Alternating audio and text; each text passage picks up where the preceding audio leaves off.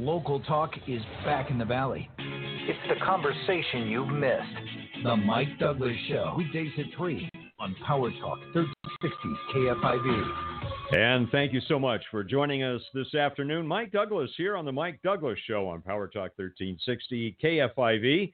Your live and local personal concierge for conversation Monday through Friday here on the Mike Douglas Show. Listen, it's our time together for rational and reasonable conversation about the significant issues of the day that personally affect you and me here in the Central Valley.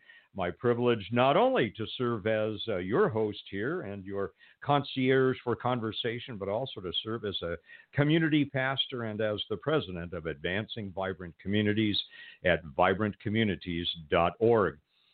Well, turning our attention today to law enforcement and the application of the law and also of sentencing measures. There's a significant, often passionate, developing rift between district attorneys in California. It's over a growing movement to reform our state's criminal justice system.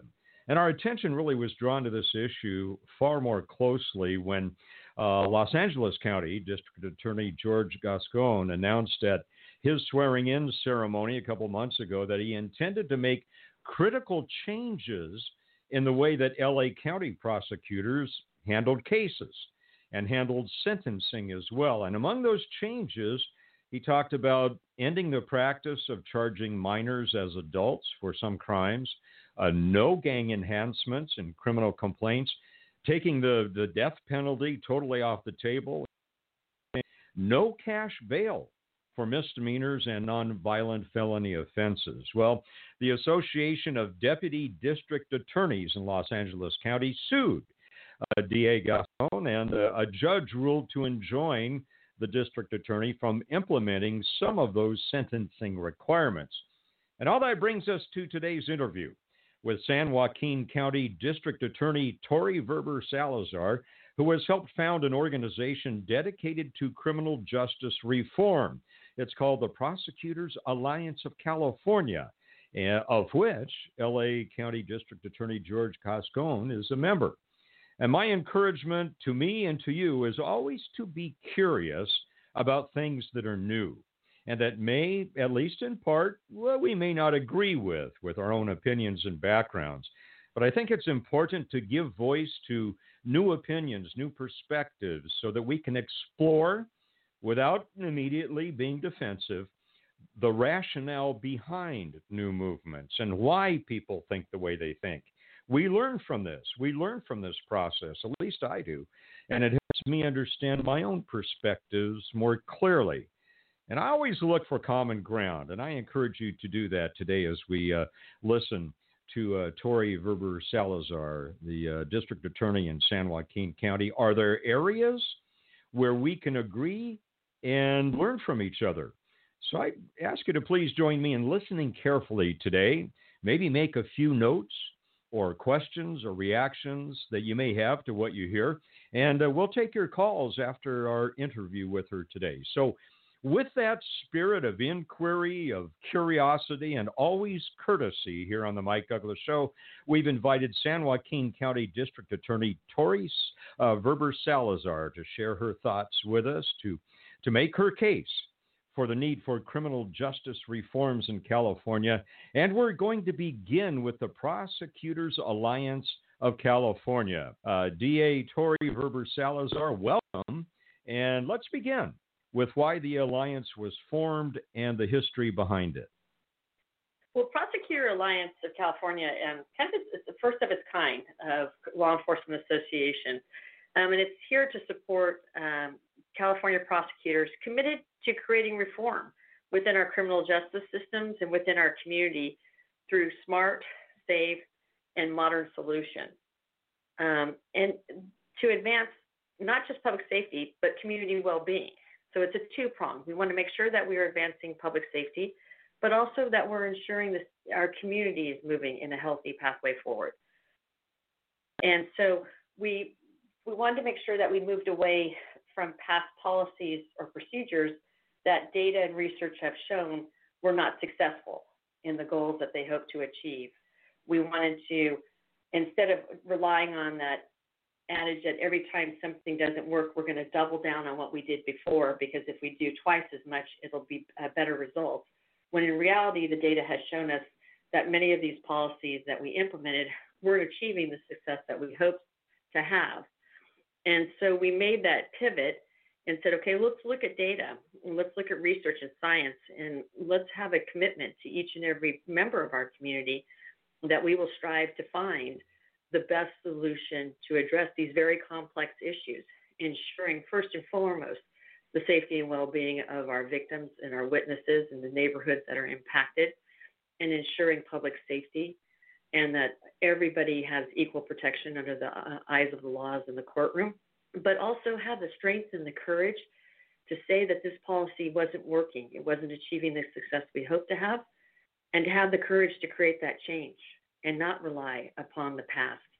And to make change based on that and not on fear, that if we create change, there'll be more victims or more harm, because that's not fair to our community. It's traumatizing them. And the pathway to have those conversations makes people go into one camp or another, when in reality, everything every district attorney does is to ensure the health and well-being of victims in our community. But we need to be able to have the ability to do that and have it in a logical, honest conversation based on data and research. What are some of those, and maybe just cite one or two, past policies that you feel have not been productive, that have led you to say we really need a massive reconfiguration of the way that we approach things? Well, you look historically, when an individual received a felony conviction, you might have gotten, a year in the county jail or 5 years in the state prison, whatever your sentence was for that felony conviction. And if you did your time and you completed all the terms and conditions of your probation and parole, and you wanted to begin on a new journey where you would be healthy and contributing to the community, you couldn't do so with that felony conviction, because we kept the felony conviction for life. Even though you served your sentence and did everything we asked and did it well, you still had a life sentence because that felony stayed on your criminal history for 99 years. It's not removed. So it means that if you're an 18-year-old who made a bad decision that had terrible consequences for a victim or a community or harmed, and you have to be held accountable and responsible for your actions, and you do, and you come in and you do everything right for the next 6 decades, because your life expectancy is in the 70s and 80s now, you will be unable to get employment, education, and housing because of that felony conviction. As a matter of fact, there's 4,900 consequences in the state of California for a felony conviction. And so what we needed to do is go back and look and say, okay, how long is the punishment? Should one day of conduct that, should it be for the rest of your life? Should every sentence, every conviction be a life sentence? And that's not the deal that we made. We have misdemeanors, we have felonies, and we have varying degrees of felonies. But once you get that on your history, you cannot get out from under it. And so morally it raises issues, but it also economically does, because that means you're not going to be paid a traditional wage, meaning, where you're getting FICA and all the withdrawals that the rest of us get when we get our paycheck. Instead, you're probably going to get paid under the table or paid cash, meaning if you miss a day of work, then you're going to lose that pay and more likely to drive you further into poverty. Also, it means that you're going to need all of the services that the taxpayers' dollars go to. You're probably going to need Social Security. You're going to need those services, but you're never going to be able to contribute to them for 6 decades because of this felony history. And what it does is that we had to take a look at that and say, is it necessary for us to punish people for 99 years for a crime where they might have only gotten months in a county jail? And so we had to go back and restore that. And we saw that through Prop 47 and 64. And now we're looking at opportunities to seal those records so that we can give people a fresh start after they've done the work that they needed to do in order to move forward in a positive manner.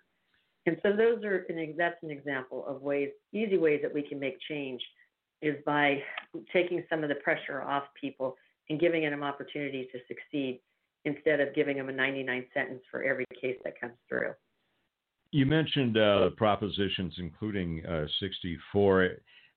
Am I hearing you right that your overall movement probably is going to have to entail new legislation? Would that be a right read on this? I would like, and I've been working with a number of agencies to get that legislation because when you come in for a crime that you've committed, the DA and your defense attorney will negotiate, a plea in about 98% of our cases because there's not enough room to try them all. So we had, for example, 18 to 20,000 cases. 100 of them went to jury trial, meaning all the others were resolved through a plea mechanism. So when you look at that plea and the negotiated plea, I'll come to you and I'll say, okay, we'll take 5 years state prison, obey all laws, no same or similar offenses, pay all your fines and fees and restitution, and then there might be probation or parole depending on the circumstances. What we see with that is that after that individual has done that time and done it well and has decided to make a better pathway forward, we need to seal that record so that they can be successful going forward. It's not asking them to take less responsibility or to not accept that for the actions that they committed. But we're just saying that when you're moving forward in the right direction, you need every tool and resource you can get. And having a felony conviction will prevent you from most licensing, from cosmetology to barber to real estate to attorney to medical, whatever the case may be. There are prohibitions against many of these. Some are starting to loosen up a little bit, but these are jobs that pay a livable wage and allow you to support your family and not turn to crime as an answer. So why wouldn't we do this? Why wouldn't we give people that second chance, especially when they've earned it? So what I'm hearing from you is that the existing set of regulations and laws and sentencing provisions really don't benefit those who have paid their due back to society, have gone with the program, et cetera, and would like to, and have proven that they can straighten out and live a productive life and have jobs. And so what I'm hearing from you is this is a way to do that.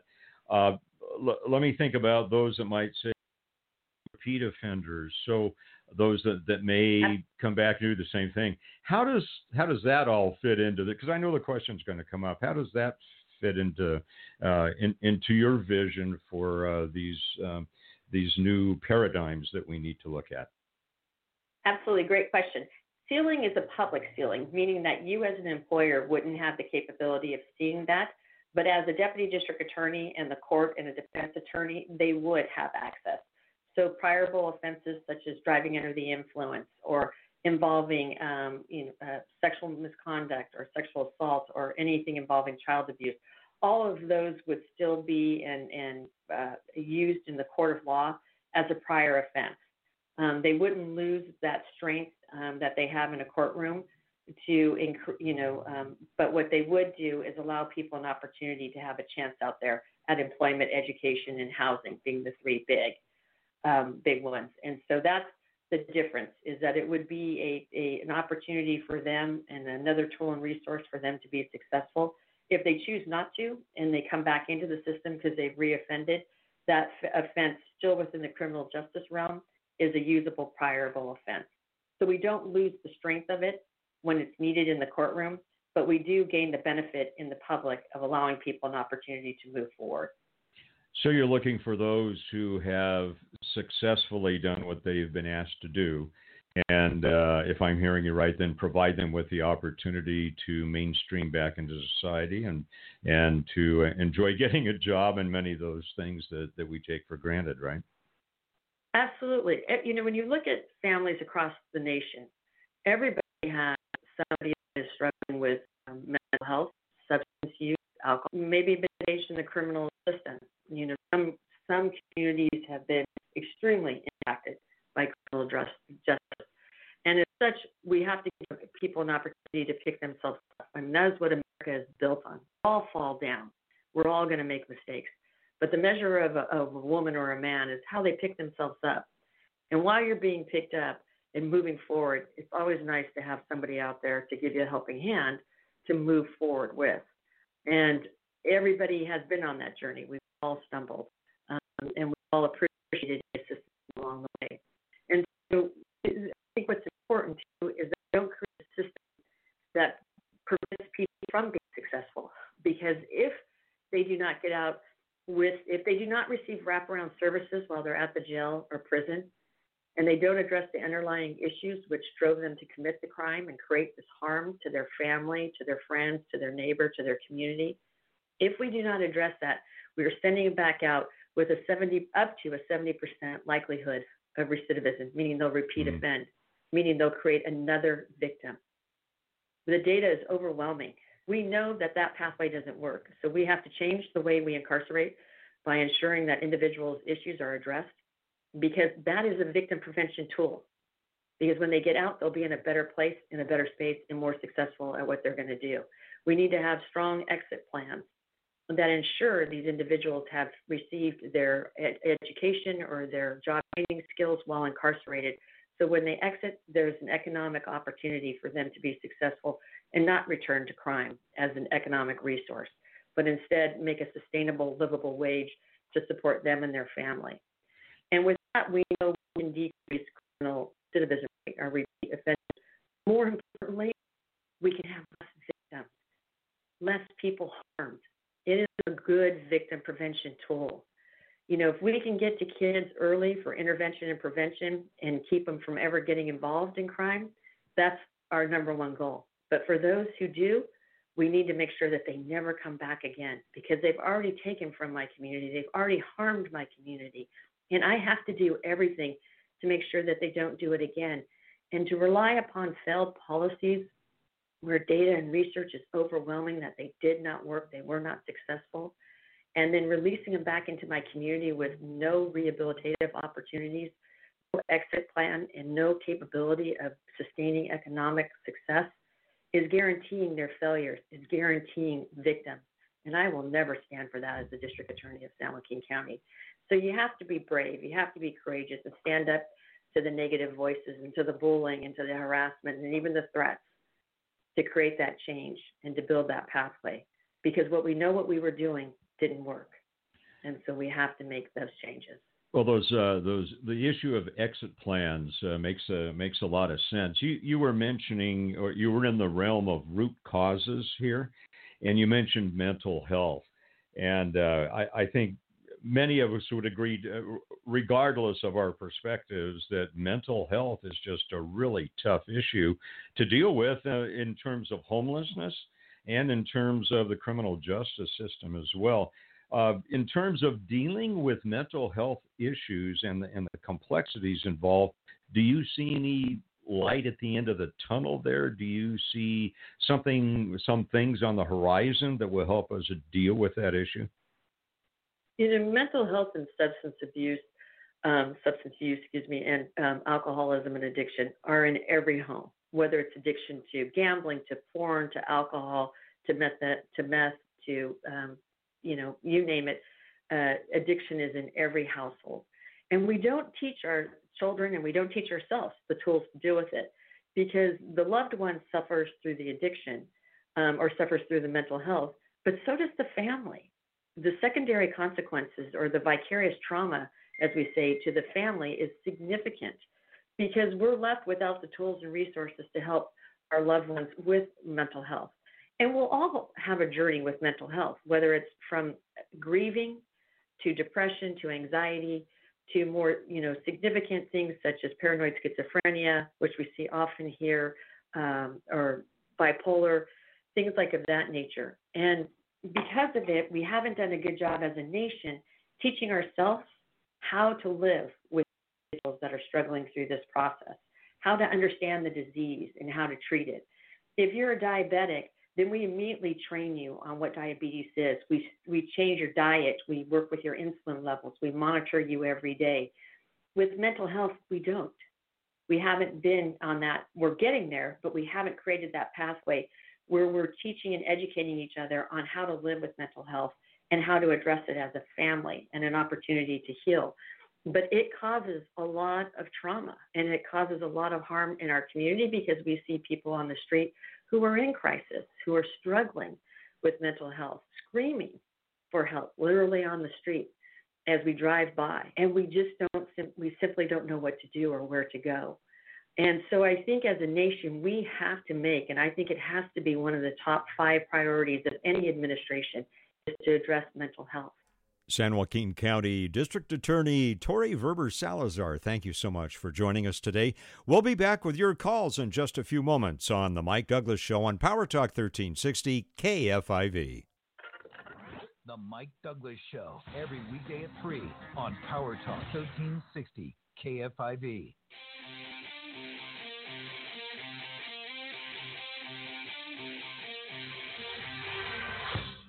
Father, preacher, friend. It's the conversation you've missed. The Mike Douglas Show, weekdays at 3 on Power Talk 1360 KFIV. And thank you so much for being part of our radio family. We so much appreciate it. Mike Douglas here, serving as your personal concierge for conversation. Here we're live and local on Power Talk 1360 KFIV. And today we've been talking about some differing perspectives on criminal justice reform. Our guest was San Joaquin County District Attorney Tori Verber Salazar, who well articulated a case that he's making, along with some other district attorneys in California, for some significant reform. And my question to you is, are there things you heard that you think are valuable to pursue? Are there things you're not sure about? We'd love to hear you and your opinions about that here at our direct line into the Mike Douglas Show, area code 209-551-3483, area code 209-551-3483. And on the line with us is Gardol Wilson, and Gardol has the street credibility to comment on all of this, his view of the criminal justice system, how it's working, ways it's not working, and ways maybe that we can improve it. Gardol, first of all, welcome to the Mike Douglas Show, and then can you give us that 30-second elevator speech, so to speak, about your history with the criminal justice system and how you understand its workings? Well, thank you for having me, Mike. I appreciate that, and it's good to be able to communicate with you again on lines of positive community issues that are going on. My experience with law enforcement has not been an ugly one. I was raised here in Modesto since the 3rd grade. My parents are educated. My mother, Ruby Kennedy, was a retired nurse from Memorial Hospital many, many years. My dad's retired military Air Force. We moved here when I was 3 years old from Japan. So I've lived most of my adult life, all of my life here in Modesto, and was raised. Even though I see the police brutality and the communities that are going through so much stress and hatred, I must say for myself, and living in this community in Modesto, I have experienced very little of police brutality. Not to say that I don't believe that it doesn't exist, because I am in a real world. But most of my experience of seeing the atrocities that are created upon blacks and minorities have been through the media and not here in my hometown, which I am grateful for. I believe that there are good officers, and unfortunately there are some bad ones. But because of the bad ones, the good ones do get a bad rep. I believe that transparency is vital to justice reform. Law enforcement should always, I feel, wear body cameras, not being allowed to turn them off or to be edited.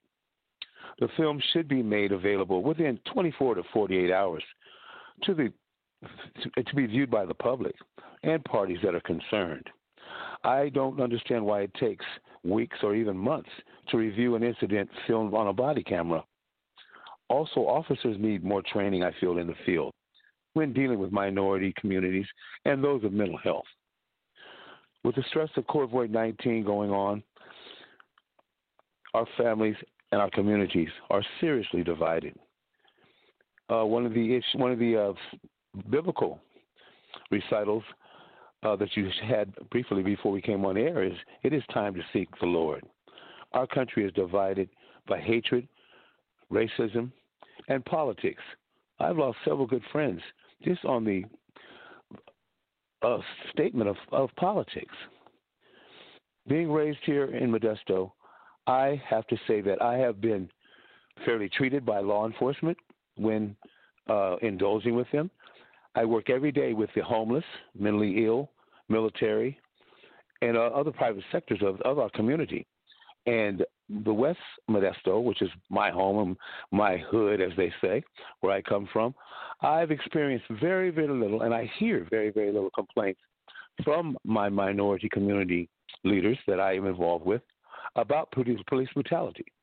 On the whole, I must say that Modesto Police Department and the Sheriff's Department and all the other entities that participate in our communities have been more than professional in my dealings with them. Yeah, that's good news, and it speaks well of both departments.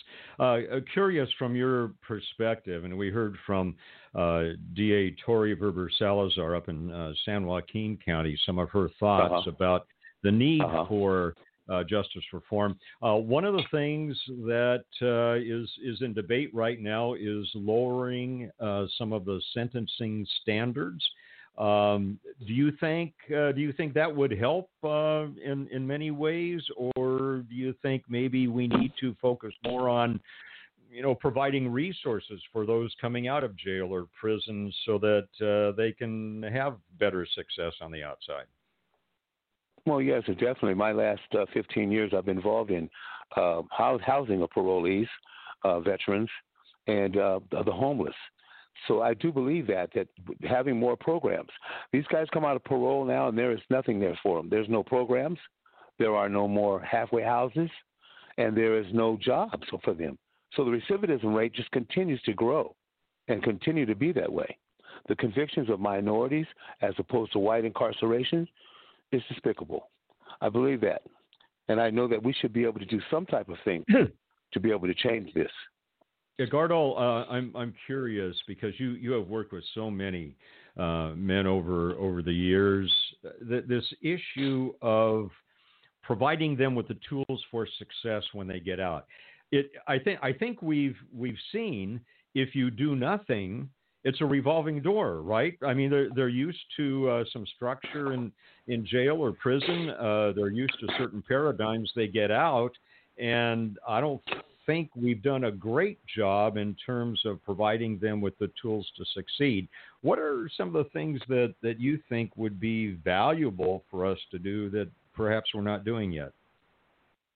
Well, first of all, you can't have much of a self-esteem or a vision for succeeding when you're out of prison and there's no place to go but mom's house or grandmother's house or an ex-girlfriend's.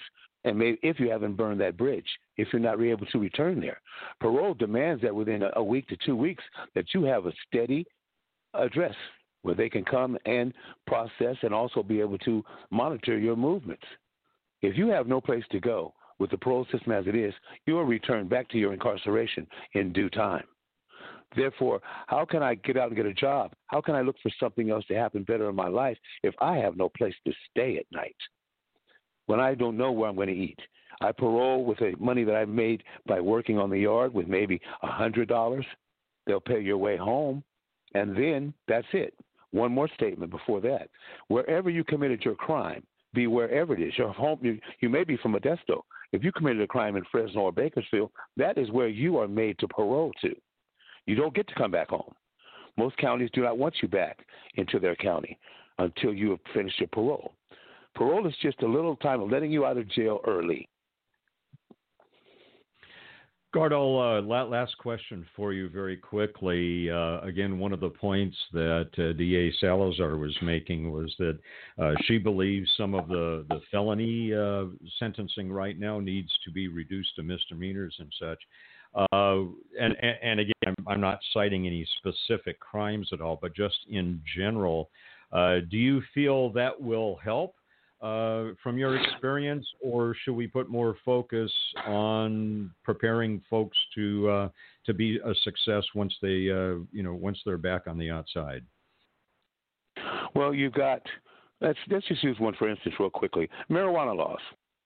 We have a lot of people that are incarcerated for possession of marijuana and sales of marijuana.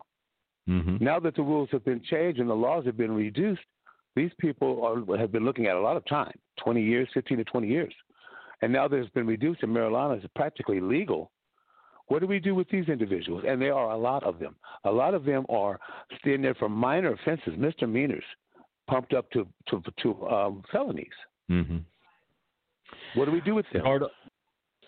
Gardol, thank you so much. Appreciate your perspectives. And I think we can all agree on this issue of providing the tools to succeed on the outside. So, Gardol Wilson, thank you so much for joining us today, my friend, and look forward to talking to you in the future. Thank you for having me. And only by the grace of God will we begin to heal. God bless. Amen to that. All right, our number here, area code 209-551-3483. We're talking about criminal justice reform. Should sentences that are current felonies be reduced? For example, and even some misdemeanors being reduced to infractions.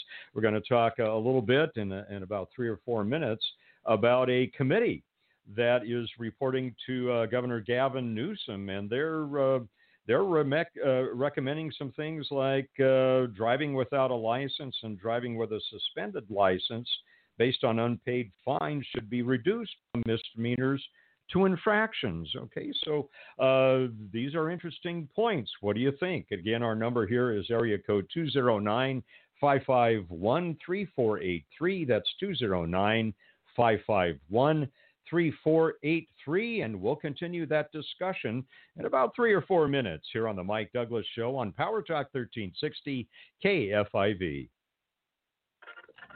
The Mike Douglas Show, every weekday at 3 on Power Talk 1360 KFIV. Power Talk 1360 burst traffic from the Jackson Rancheria Resort Traffic Center. Eastbound 205 in Tracy still tied up today. Tracy Boulevard all the way to Drive. After that, it is a little bit better now on North 5. Still some slowing between 120 and Louise Avenue, but after that, it looks pretty good through French Camp. South 99 through Ripon, tied up right before Jacktone Road. Just a brief delay. For the latest on the Valley reopening, tune to news on 1360 AM KFIV. This report is sponsored by Indeed.com. With Indeed, there's no waiting for real results. Indeed searches through the millions of resumes in their database to deliver great candidates who fit your job description instantly. Claim your $75 credit towards your first upgraded post at Indeed.com/credit. Terms and conditions apply. There's no place like home, unless you hate your bathrooms and fresh coat of paint and your countertops are on their last legs. In that case, there's no place like Adrian Construction. Go to the best home improvement contractor in the 209. Adrian Construction specializes in all varieties and phases of home remodeling and new construction. Request an estimate for your project. Call 209-409-8075. Adrian Construction, completing your project on time, in budget, and with professionalism. AdrianConstruction.com. Armstrong and Getty here for our friends at First California Funding, and you, like us, will really appreciate having a local, knowledgeable expert you can trust for honest mortgage advice.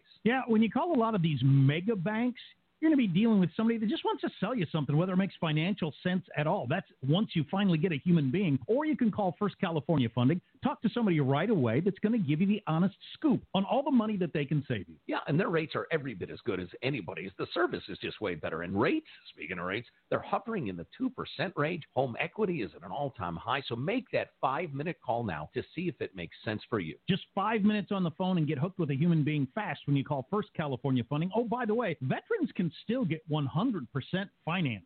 916-989-6222, 989-6222, or fcfunding.com. That's fcfunding.com. California Bureau of Real Estate. Real estate broker license number 01069872. NMLS number 282458. Equal housing lender. Heard the good news about COVID-19 vaccines? They're here. You can do more than wait for your turn. Here's how. Stay at least 6 feet away from folks you don't live with. And it's risky to be indoors with them, too. And masks? Well, they protect both the person wearing them and the folks around them. Wear a mask, watch your distance, and make a big difference now. Learn more about vaccines at cdc.gov/coronavirus. Brought to you by the U.S. Department of Health and Human Services. Transmission problems? Let Interstate Transmission fix it. They do all transmission repairs, but don't let their name fool you. Interstate Transmission. They actually fix any and all major car repair. This is the Valley's one-stop stop-in, my friends. Interstate Transmission on Mitchell, just after the airport. It's the first shop on the right. Give them a call. Tell them Trevor sent you. 209-538-2831. 538-2831. Interstate Transmission. People trust them. Tell them Trevor Carey sent you. When you talk to a Dell Technologies advisor, you get someone who understands there's an art to listening and can provide small business solutions that make you feel truly heard. For solutions powered by Intel vPro platform, call an advisor today at 877-ASK-DELL.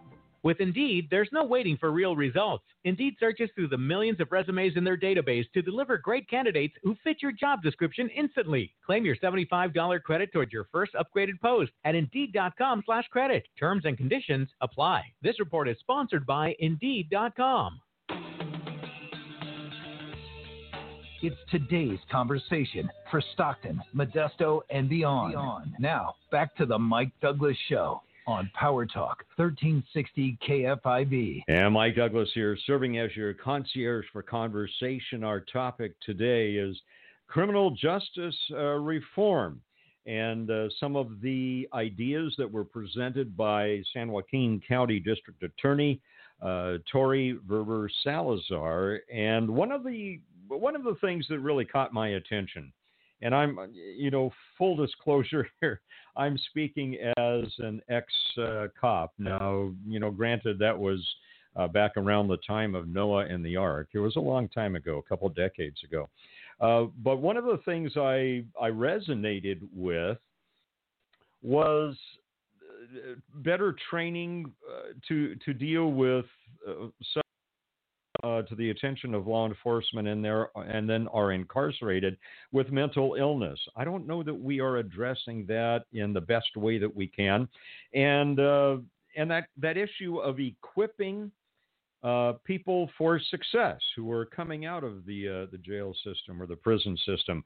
Are we giving them the tools? Now, some may not use the tools, but the reality is, and I've seen this over the years, if you just dump someone, release them from jail, release them from prison, and you just dump them back out in the community, the reality is, the probability is, and I would say probably the data would show, although I don't have any in hand, I'm giving you my experience through the years, but what happens is if you do not prepare them and don't give them some tools, they go right back to their old ways of doing things that got them into trouble in the first place, by and large. And so I think our recidivism rate in a great way. Will lowering sentencing standards help accomplish that in terms of reducing recidivism? I don't know. I'm not sold on that yet, but I appreciate D.A. Salazar providing some things to think about. One of our listeners just checked in, and she says, and this is someone who has had a family member incarcerated, she says, I think if the person has done all that's asked of them, they should be given a chance of succeeding. An exit plan and help with becoming a responsible person in the community. Hard to become an adult after you have made many mistakes. She says, I do think they need better resources for someone coming out of prison in order to succeed. So again, that's one of those points that I think is very, very valuable. And we love your perspective on that as well. Do you think that lowering sentencing standards is a way to create a better criminal justice system? What do you think about this whole issue of training, of equipping, of providing more programs or more intensified programs to help people succeed on the outside? Again, our number here on the Mike Douglas Show is area code 209-551-3483. That's area code 209-551-3483. 3483.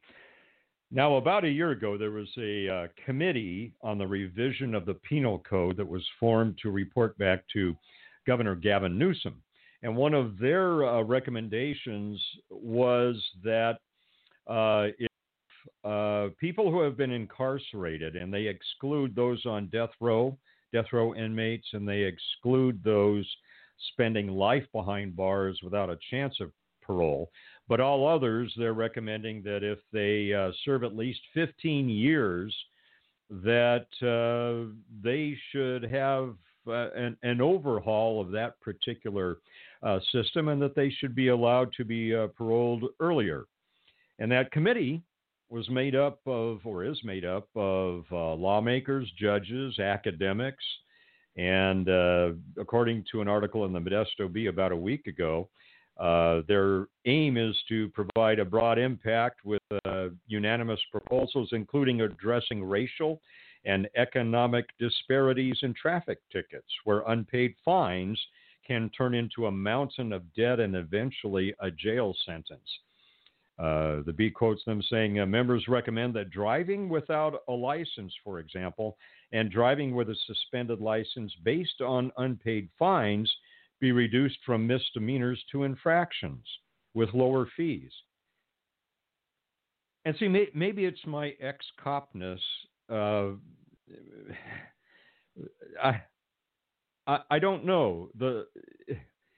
If we're not supposed to drive without a license, then why are we making it easier to do that? If the law is not good, if California thinks that driving without a driver's license is a good thing, that there shouldn't be any requirements, that you ought to be able to just fire up your jalopy and head out onto the road, what do you think? There was an old adage when I was in law enforcement, and again, that was decades ago, and that was, if you can't do the time, don't do the crime. Well, that's not real popular today, but I think there are some elements of that in understanding that choices do have consequences. Now, we want to remove anything that is inherently prohibitive, anything that's inherently in the law. Certainly agree with that.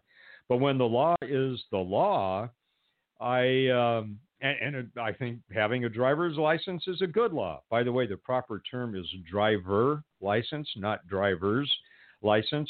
Why do we need a driver license? What benefit is that to the community? Well, the benefit is it ensures that we know who you are and that you've had some type of instruction that will help. Thank you for joining us today on the Mike Douglas Show here on Power Talk 1360 KFIV.